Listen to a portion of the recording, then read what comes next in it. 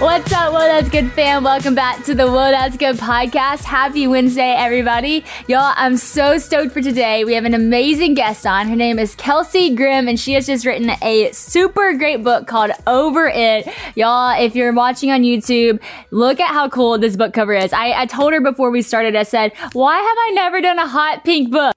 Why? I don't know. Well, Kelsey, you are setting the tone in the book world, certainly, and for so many things, in the mom world, all of it, and I'm so excited that you're on my podcast today. Thank you so much for having me. It's such an honor to be here. I appreciate it so much. Yes, I am stoked. So I was kind of telling you this before, but this book really is like asking your big sister all the questions that you want somebody so bad to tell you, but you don't have anybody to go to talk about it. Like, you go there. And so I can't wait to dive into it and start talking about some of that stuff later. But first, I have to ask you the question I ask everyone on this podcast. What is the best piece of advice that you've ever been given? Yes, I love that you do that, by the way. It's so cool. And as I've listened to your podcast, I've gleaned so much from hearing what other people are gleaning from other people. So this is a really cool thing that you do. So cool. That being said, I think probably the most helpful piece of advice I've ever been given, it's more of a quote than a piece of advice, but the quote is, life becomes more meaningful when you realize that you never get to live the same moment twice.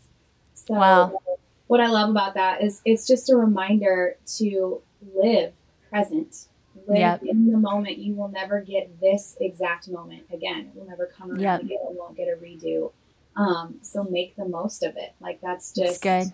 It's so, I feel like it's just a good overall reminder to live. It's so good. I love that, because I think that I wrote about this in a book I actually wrote called Live, and I wrote about how because life kind of just like happened to us, you know, and it happened for us, sometimes the temptation is like, you almost look at it and you take advantage of the gift that it was. You're like, oh yeah, well, I just get to live today. I just have life. But when you actually think about like life is a gift and every moment is precious, and especially when you lose someone, that's when you realize like, wow, like every moment matters, every moment counts. It really does help you live your life more. It helps you live it, I always say, like a verb, like the action is supposed to be lived in. You know, you start to not complain so much about the little moments with your kids, or not complain about the moments in traffic, and be like, okay, look, I have life, I have breath, like I can do this. And so I love that quote. I love that advice. So a lot of people have probably seen you with your husband, Caleb, singing on, you know, some social media platform. I actually, before here, I like looked up like Kelsey and Caleb, and there's just so many videos with just millions of views. And so whenever y'all got together, did y'all know like we're gonna sing together, or did that just kind of happen because y'all both just have voices of angels? Oh, well, that's a stretch, but that's very sweet. I appreciate it. We kind of fell into it, to be honest. Like, it was just this organic thing. Like, when we met each other, I knew he was in a boy band, and at the time I was in a girl band. And so, you know, we sang together just for fun, you know, to start. And then it kind of got real for us after we got married, and we started singing more. And then we're kind of just praying about what the next step in our career was at that point. And we hadn't really taken our duo seriously, again, like up until that point. And then that's when we kind of we pushed the ball further down the court with the worship stuff, because we were like, this makes sense for who we are, where we've been, the way we've grown up. And this means something to us. And so when we started putting out the worship mashups, it just kind of, people really connected with it. And then the rest was history. They're beautiful. I love it so much. You talked about, actually, in your book, there was this moment where you were always been musical, you know, and people kind of saw that in your life and had said that that was a gift. But there was a moment whenever a teacher of yours looked at you and was like, no, like, this is what you were made to do. And then you go on to say that, like, one person's belief for you can kind of change the trajectory of your life. So talk about that a little bit, and because I thought that was such a powerful story. Yeah, I think it's a good reminder that our words carry weight and power. You know, we have the ability to speak life over people and to encourage people. And sometimes one conversation, like, I don't even know that my teacher would remember that conversation.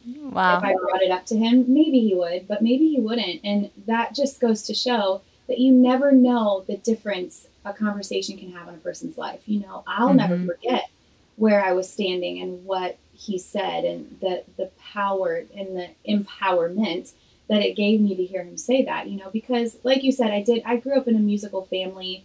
My parents were both musical. My brothers were in music and are no longer, but it's just kind of been this thing that people knew us by for a long time. And so it was always something I was passionate about and loved doing. Like I could never imagine my life without singing. But I don't think I ever thought of myself as having what it takes, to do it for a career. I never saw myself that way until that conversation. I was like, maybe this could be something for me. Maybe I could actually sing, and, what I have to offer and what I can bring to the table is enough. Maybe I could find a place here. And so it just kind of gave me the extra little push that I needed to start to believe in me too, That's so cool. That is such an encouragement to people listening of like, you could be on the receiving end and somebody believes in you and that's like your go, or you could be the person that's giving the word like, hey, like Absolutely. I see this in you. That's funny that you mentioned that about that person not remembering, maybe because I was with one of my best friends the other day and I was hearing her have a conversation with someone else about her leading worship because she's a worship leader, and the girl was like, oh, you do that? And she was like, yeah, actually, she was like, it wasn't until Sadie told me, she said one day, she was like, Lainey, you were made to worship, that I realized like this is what I want to do in my life. And to be honest, I don't really remember saying that. Like, I mean, I'm sure I did because I do believe she's made to worship and I do speak things like that over her, but I don't necessarily remember that moment, but it was so pivotal for her. And so that is such a reminder of what the word says, that like our words carry the power of life and death. And we can speak something, a word of life that literally grows into someone's, destiny. So that's so cool. You mentioned a little bit about how you grew up like in music and everything like that, but something in the book you talk about is the way you grew up and the perspective you kind of had of Jesus. So kind of tell everyone like what your relationship with God was like growing up, or kind of how you viewed Christianity as a whole. Yeah, for sure. So I grew up in a very small conservative evangelical Christian culture. I was the daughter of a pastor.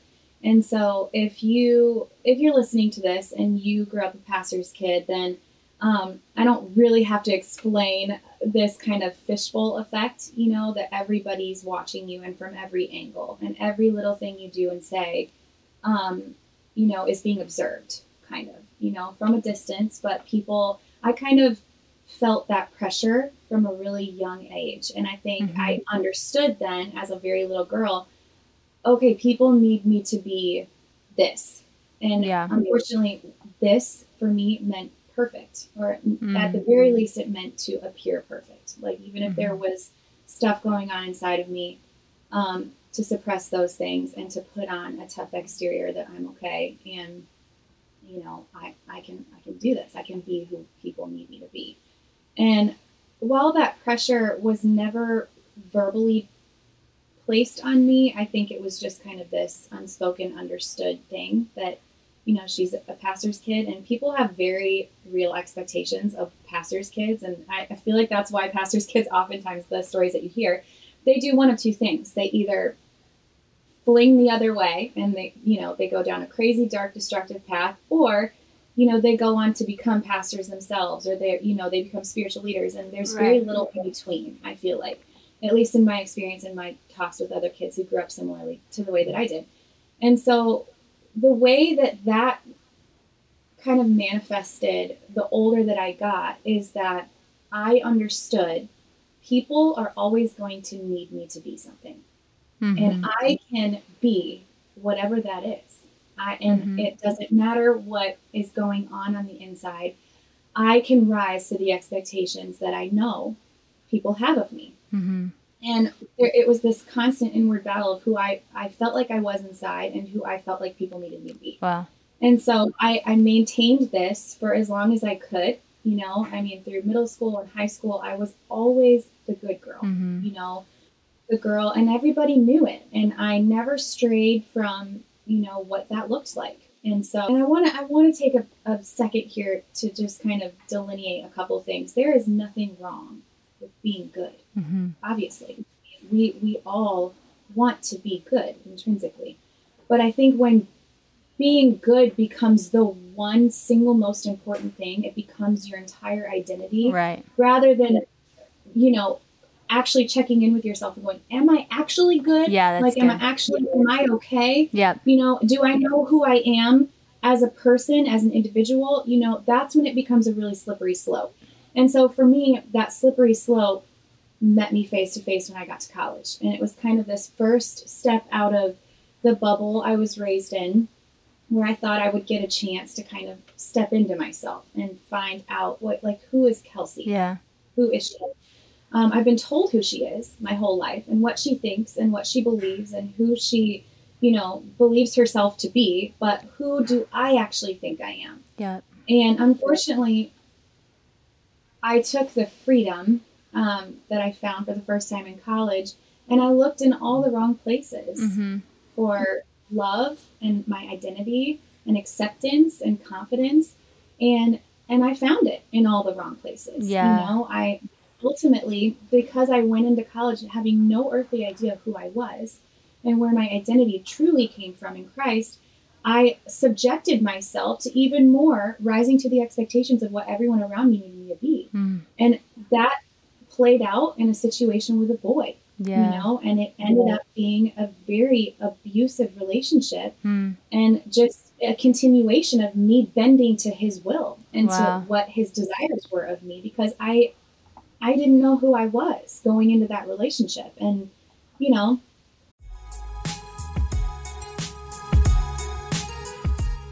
Spring is a great time to start something new, right? So whether it's cleaning or a new hobby or a new audiobook, a good story is always a great way to start a new journey, and Audible has all that you need. I come from a family of great storytellers, so I know Audible is the home of storytelling, which is where I want to be. Audible lets you enjoy all your favorite audio entertainment together in one app. There's always something new to discover, or you can rediscover some of your old favorites. Audible has an incredible selection of audiobooks from every genre, like bestsellers, new releases, memoirs, mysteries and thrillers, business, and more. It is the destination for mind-blowing entertainment with selections of mystery and thrillers that will keep your heart racing. And with Next Listen recommendations, there's always something irresistible at your fingertips. Plus, members get full access to a huge and growing selection of included audiobooks and Audible originals and even podcasts like Well, That's Good. So you can download them or stream them anytime, anywhere. Audible members can also pick one title each month to keep from the entire catalog, which is some serious benefits, y'all. The newly included selection of titles makes your Audible membership even more valuable and gives you the chance to discover your next favorite thing. With thousands of titles available, you're definitely going to find something that you love all in one convenient app. So I know some of you are into, thrillers, crime, mystery, and I gotta be honest, that's not really been my thing. So I told Bella, okay, Bella, tell me what I could listen to that wouldn't scare me, but I would be into it. And she told me about this title called The Last Thing He Told Me by Laura Dave. And so I started it, and John Luke loved it too. And so I'm just now on the cusp of it. And y'all, let me tell you, it is very entertaining. You do want to listen to see what happened next. So if y'all are into that, Audible is a great place to find those too. New members can try Audible now for free for 30 days. Visit audible.com/WOA or just text WOA to 500-500. That's Audible, AUDIBLE.com/WOA or text WOA to 500-500 to try Audible for free for 30 days.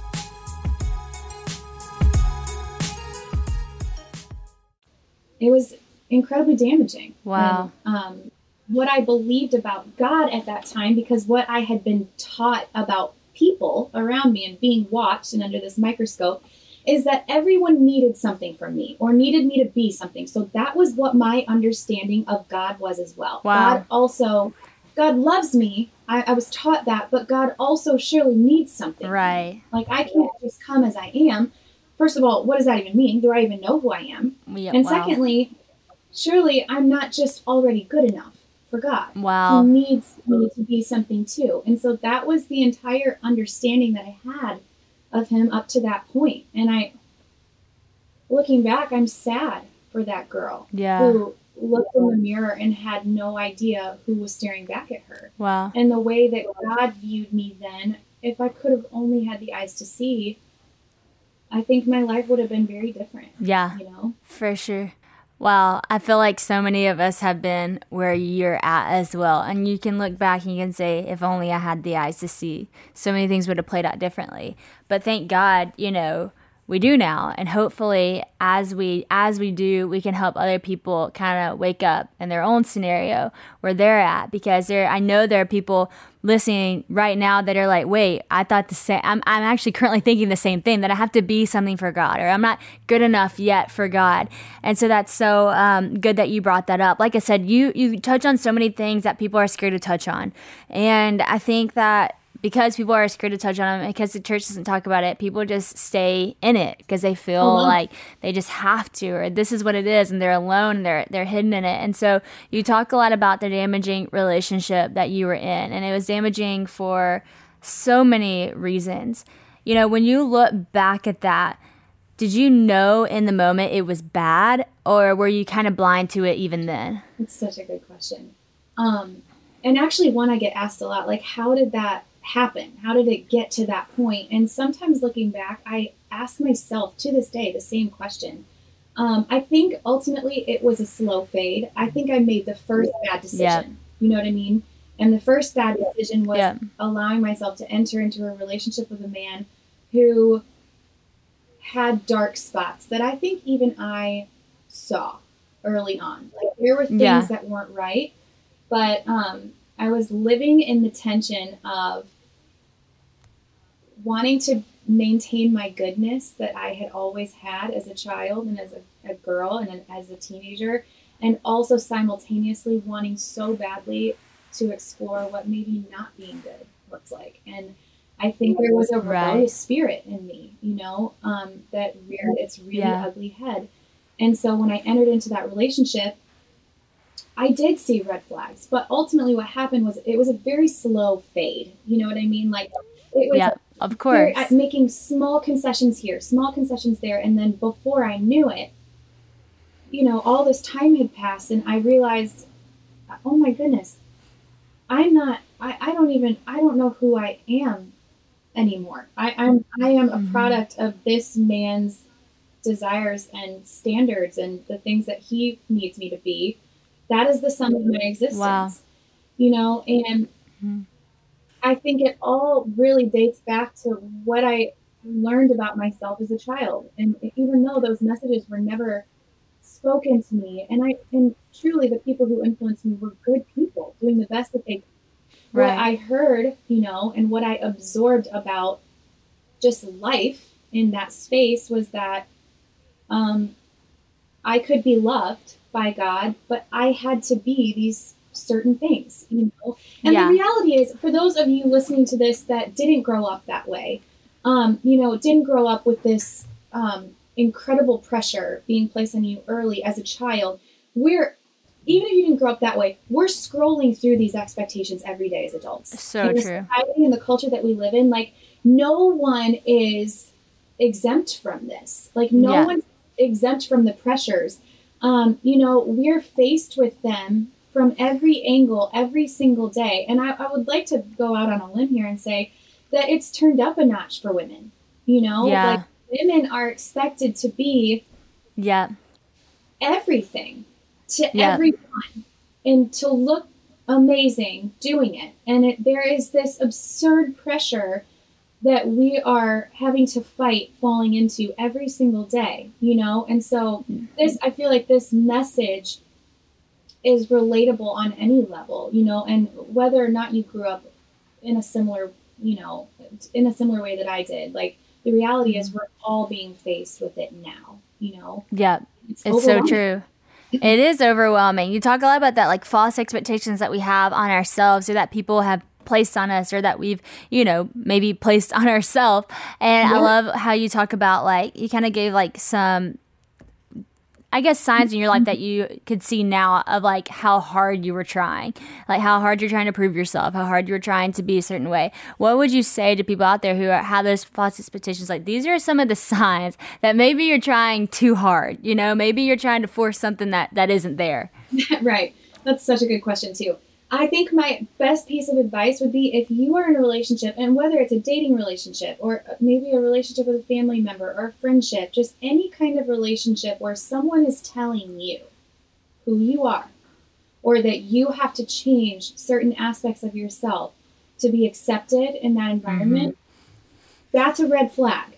Yeah. Get out. You know, that's not a relationship that's healthy. You know, if you are having to make concessions and adaptations to yourself, it's not because something's wrong with you. It's because something's wrong with that other person, and they have things that they need to deal with on their own, having nothing to do with you. Our identity isn't found in all of these things and all of these hats that we wear as women. And, you know, we're wives, we're mothers, we're speakers, authors, artists, friends, daughters, and that's all pieces of the puzzle that make up who we are. But ultimately, our identity is found in who your creator made you to be, which if you start taking things about you and changing them, you are changing who God actually intrinsically designed you to be, you know? And my encouragement would be step into relationships and friendships that speak into that, you know, that version of you that you are honing, that identity that you are in Christ. Like, find people who will lift you up there and support you and hold you up, you know, stand behind you and hold you up when you can't do it. And I think, you know, those are the relationships that we need to be looking for, because life is really hard, you know, life is really hard, and we were never meant to do it alone. Like, we were built for community. We need community. We need help. That's right. I love that. I love you had a great revelation in the book where you kind of realized that you kind of placed this guy as God in a sense.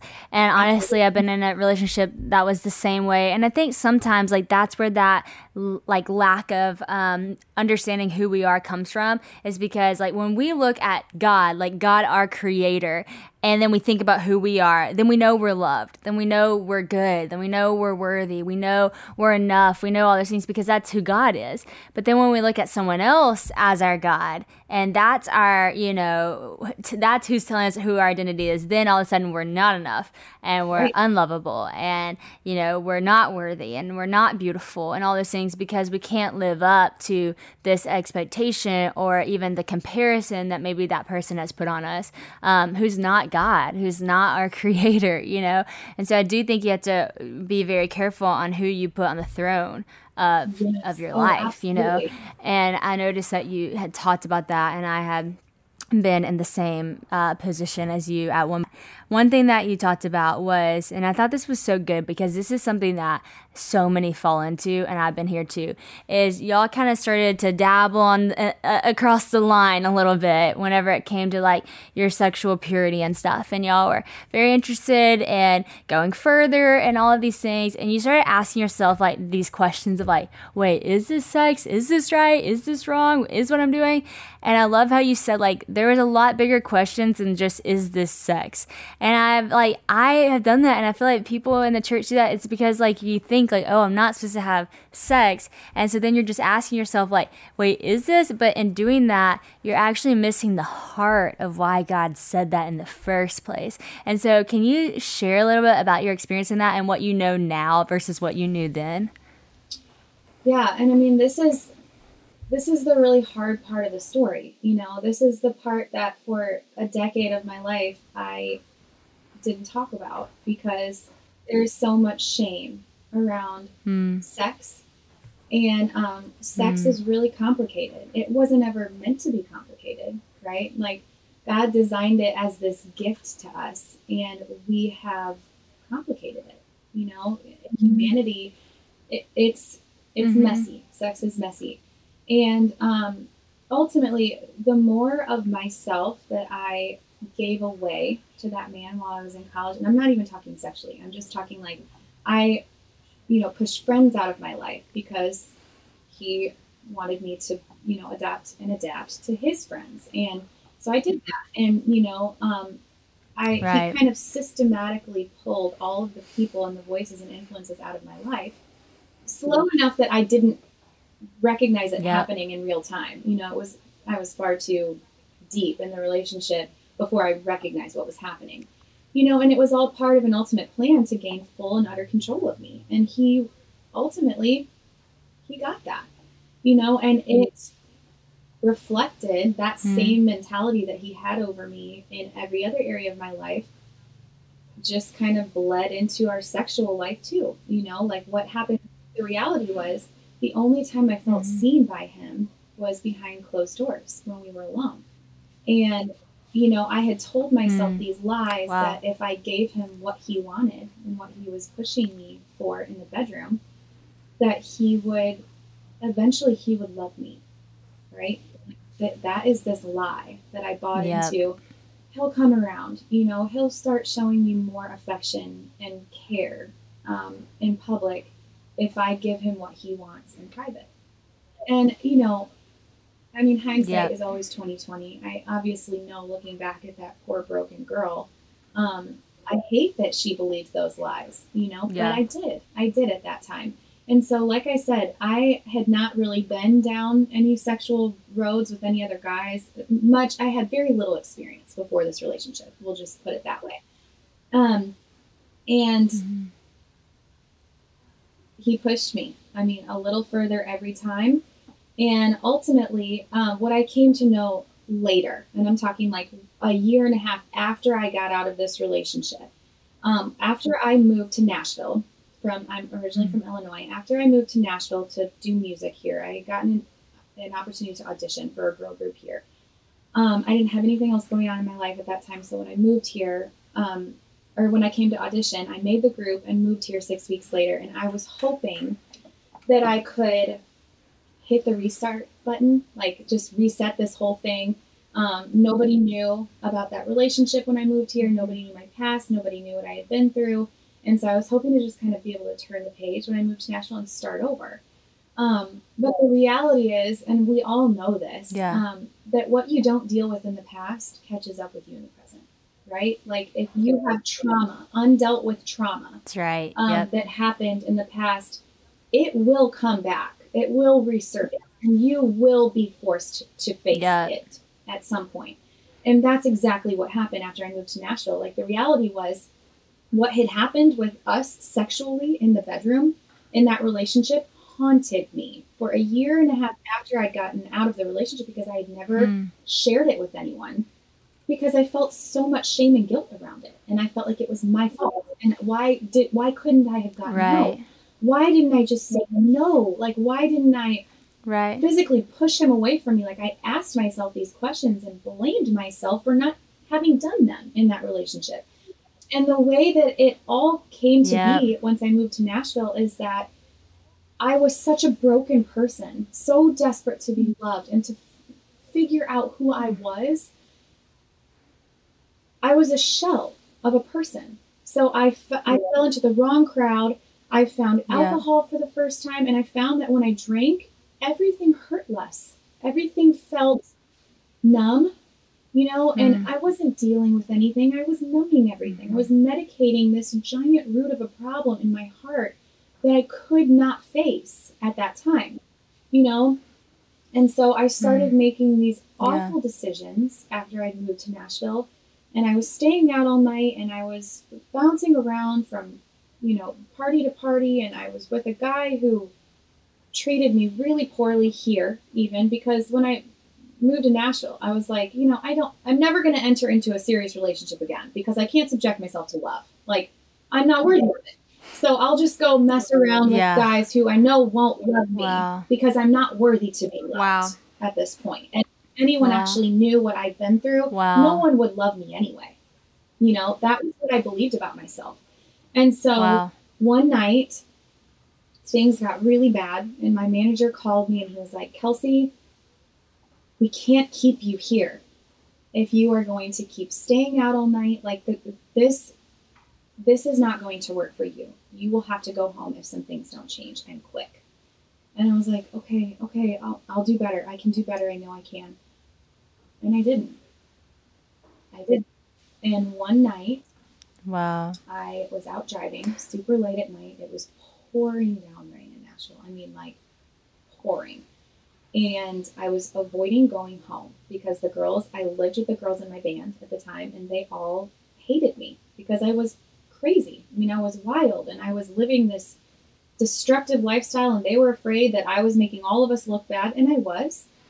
So they made it very clear, you are not welcome here, and we don't want you in the group. They were pushing to have me removed from the group.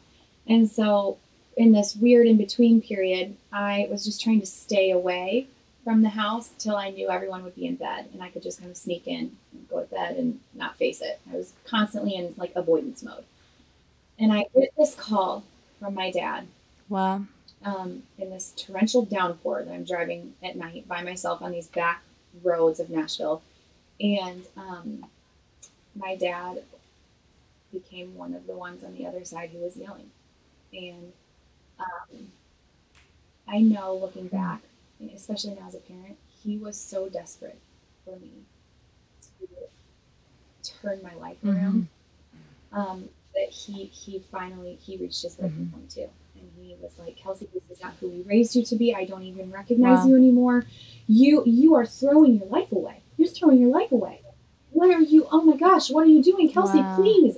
And I mean, he's screaming at me and I'm sobbing, and I can't tell him this thing in my life that I had been through in that relationship, because I couldn't even say the words out loud. And he hung up on me that night. Wow. And I was like, I had this moment, and I still have such a hard time getting through this part of the story, because it's like,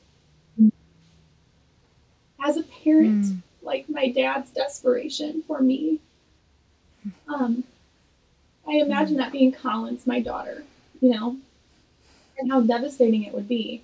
And I threw my phone to the passenger seat, and I don't know that I consciously made a decision in that moment to do what happened next, but I didn't stop it. I had this moment where I was like, I can't do this anymore. I can't be here anymore. I can't be in this place where no one knows what I've been through. No one knows what I've been dealing with. No one knows this big dark secret that I have carried around for a year and a half. No one knows. And no one loves me enough to ask me. And I felt I had this moment. And again, all of these things happened in fractions of a second. I saw this pair of headlights coming down the road toward me, but they were a long way off, and I was coming up to this bridge, and there were guardrails on either side, and I just felt my car slowly going over that center line, and I didn't stop it. And I was like, this could be quick, this could be easy, and then it could be over. And I'm veering over this line. I can't see. I'm crying so hard. And oh my word, this phone call, it was divine timing. I hear my phone buzz again. And I look over, and it was my dad. It could not have been more than like 30 to 60 seconds from the end of the other call to the time that he called me back. And I almost didn't pick up because I couldn't be screamed at again. And for whatever reason, I reached over and I grabbed my phone and I picked it up. And the person that I had ended the call with a minute before, compared to the person that had called me right back, were two different people. Something divine happened in him too, in that 60-second window of time. And when I picked it up, he was sobbing and, baby, I'm so sorry, baby, where are you? I'm so sorry, Kelsey, please, pull over. I know, where are you? Are you okay? And I jerked the wheel back into my lane, and about that same time, that car that I had seen way down the road passed me. And I pulled over, and my dad was like, Kelsey, help me help you. I am your daddy. I want to sit in this space with you, but you have to let me in. You have to let me in. And so that was one of those moments that I call a movie moment, because it's a moment frozen in time, like a snapshot in my brain of a moment that changed and altered the entire trajectory of where my life was going, And so that very next morning, I agreed to show up at a counselor's office. Like, my dad had contacted my manager. My manager called someone in the middle of the night. Like, she's not okay. We need someone to see her tomorrow, like first thing in the morning. So he made space for me. And I went, and that meeting was the beginning of a very long, hard, painful road to healing. But that was the start. Like that night was rock bottom. And then the very next morning was like the sun poked its head through just for a moment. I was like, maybe there is hope for me. Maybe what I can have on the other side of all of this is a chance at living true to who I am and knowing that that's enough.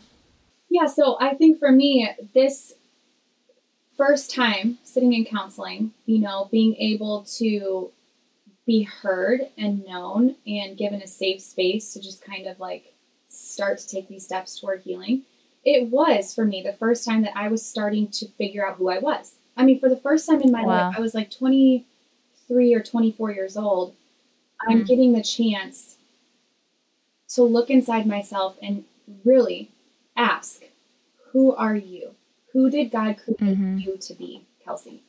And I mean, it gets better from this point. The story actually does finally get better. And several weeks into counseling, we did go back in time. And my counselor told me, next week, you're going to come into this room and you're going to sit here. We've established a trust relationship. You know that I'm for you. And we're going to talk about what happened with your relationship in college. And I was like, no, we're not. You're like, no, thank you. We have to skip over that part because I cannot do it. And he was like, wow, you can, and you will, and you will be okay. You will be okay. And I was like, no. So I went home that day and I promised myself that I would not go back the next week and I would not tell him what I had been through. And of course, God was preparing me that whole week, even if I drug my feet in the sand. I was like, I'm not doing this. I'm not doing this. I can't live there again. I cannot revisit the past. I cannot go there. I walked into his office that day and I sat down and he was like, Kelsey, I need you to start at the beginning. And I felt this tangible peace come over me. And I found a spot on the floor.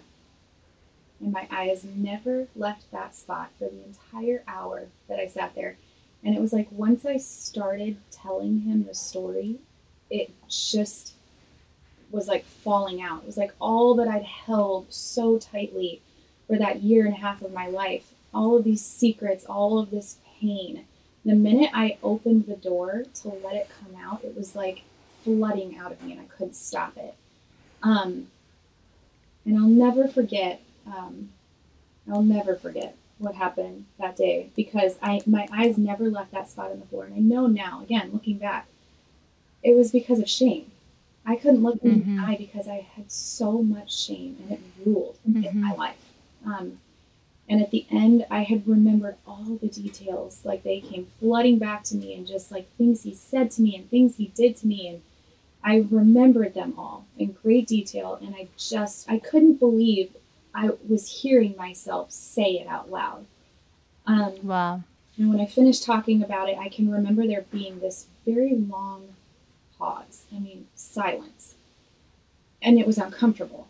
I had just unloaded my deepest, darkest, most awful pain. And it was met with silence, but I could not look up from that spot on the floor. And finally, when the silence got too long, I was just like, did he fall asleep? Like, what happened? And I peeled my eyes off the floor, and when I looked up at him, he just was sobbing.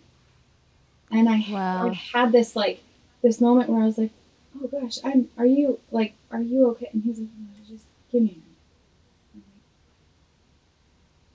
Wow. And I sat back and he said, with tears rolling down his cheeks. Then I'm crying because I don't know why he's crying and I'm feeling emotions. You're like, I'm the one that's supposed to be crying. Yeah. And he looked at me and he said, Kelsey, I need you to hear someone say this. I am so sorry that happened to you. Because he probably never said that and he probably never will. and you need to hear someone say that they are so sorry that that happened. Wow. And he was like, and the second thing that I'm going to say, you're not going to like, but you need to hear it. And I'm like, okay.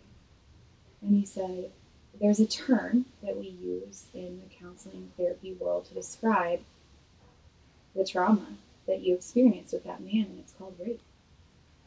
And Kelsey, he raped you for 9 months of your life, and you endured actual hell with a man who claimed to love you. And I was like, Wow. no, you don't understand. Like he interrupted me.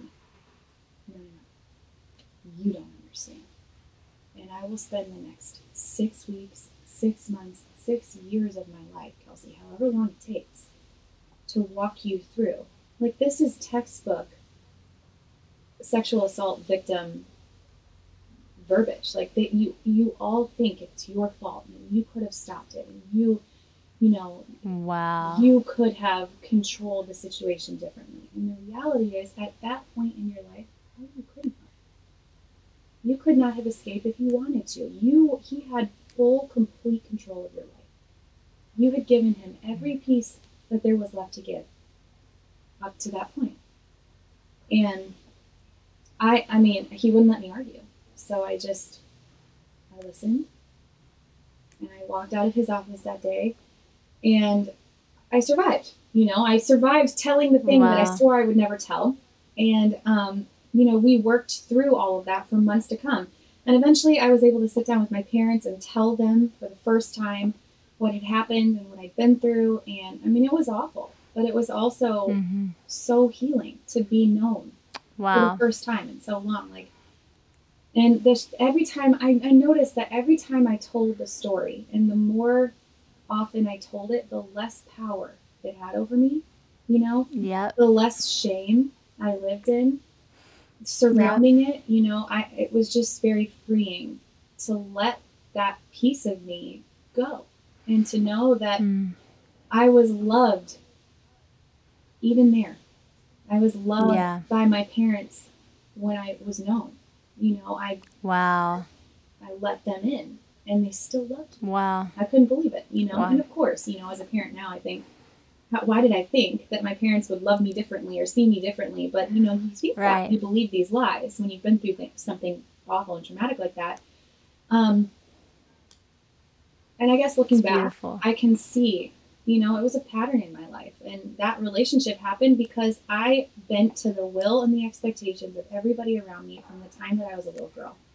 And so my prayer for this book, and actually coming to a place where I felt like I was ready to tell this story in like the most public of ways, and a promise that I had told my mom years ago, I will never tell this story. I will, outside of my very close circle. Your circle. Yes, I will never tell this story because I still did have shame and guilt at that time, but I have moved past that. The thing about trauma is it's always there. You can work through it and find healing, but sometimes it resurfaces in weird ways. And then you just know, I've worked through this before, and I can revisit it again, and then I can move forward again. That's the thing. And again, my hope and prayer for this book is for the women reading it. I want to take a dynamite blaster to the stigmas of the world, the things that we don't talk about, the things that we hide in shame over because we think that people will see us differently, or people will think differently of us, or we'll lose clout, or we'll lose all of these things. Like, those are lies. The more that we confess what we've been through, and this is biblical, like, there is power in confession. Why? Because all of a sudden we're known and still loved in that space. And it loses power over us. And so that's what I want for this book. I want people to read it and feel like they're having a conversation with me. And I've told them all of my deepest, darkest secrets to empower them to feel the freedom to do the same. I want to take a step in bold faith and say, I'm not ashamed of my past anymore. I was for a long time.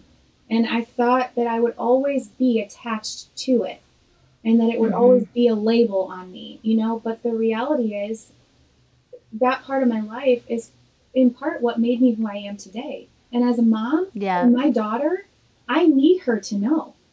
I need her to know what happened, and I need her to know that you are never too far gone. You are never too far from God to be pulled back in, to be to find your identity in him. Like, that is the thing that was missing in my life the whole time, Yeah. That's so cool. Like, your story is so real and so relatable to so many, unfortunately, that is so many people's story. That's right. That, it starts out with these false expectations and trying to be someone that we're not. And then we get into relationships we shouldn't be in. And then, we're hurt. And so we turn to drinking, or we turn to whatever other numbing mechanism it is. And it's like the story of, kind of giving yourself away, of losing yourself. But I love how you talked about there's that moment. And I know that was so hard to bring up, but I thank you for bringing it up, where you wanted to just drive off the road because that would have been easy.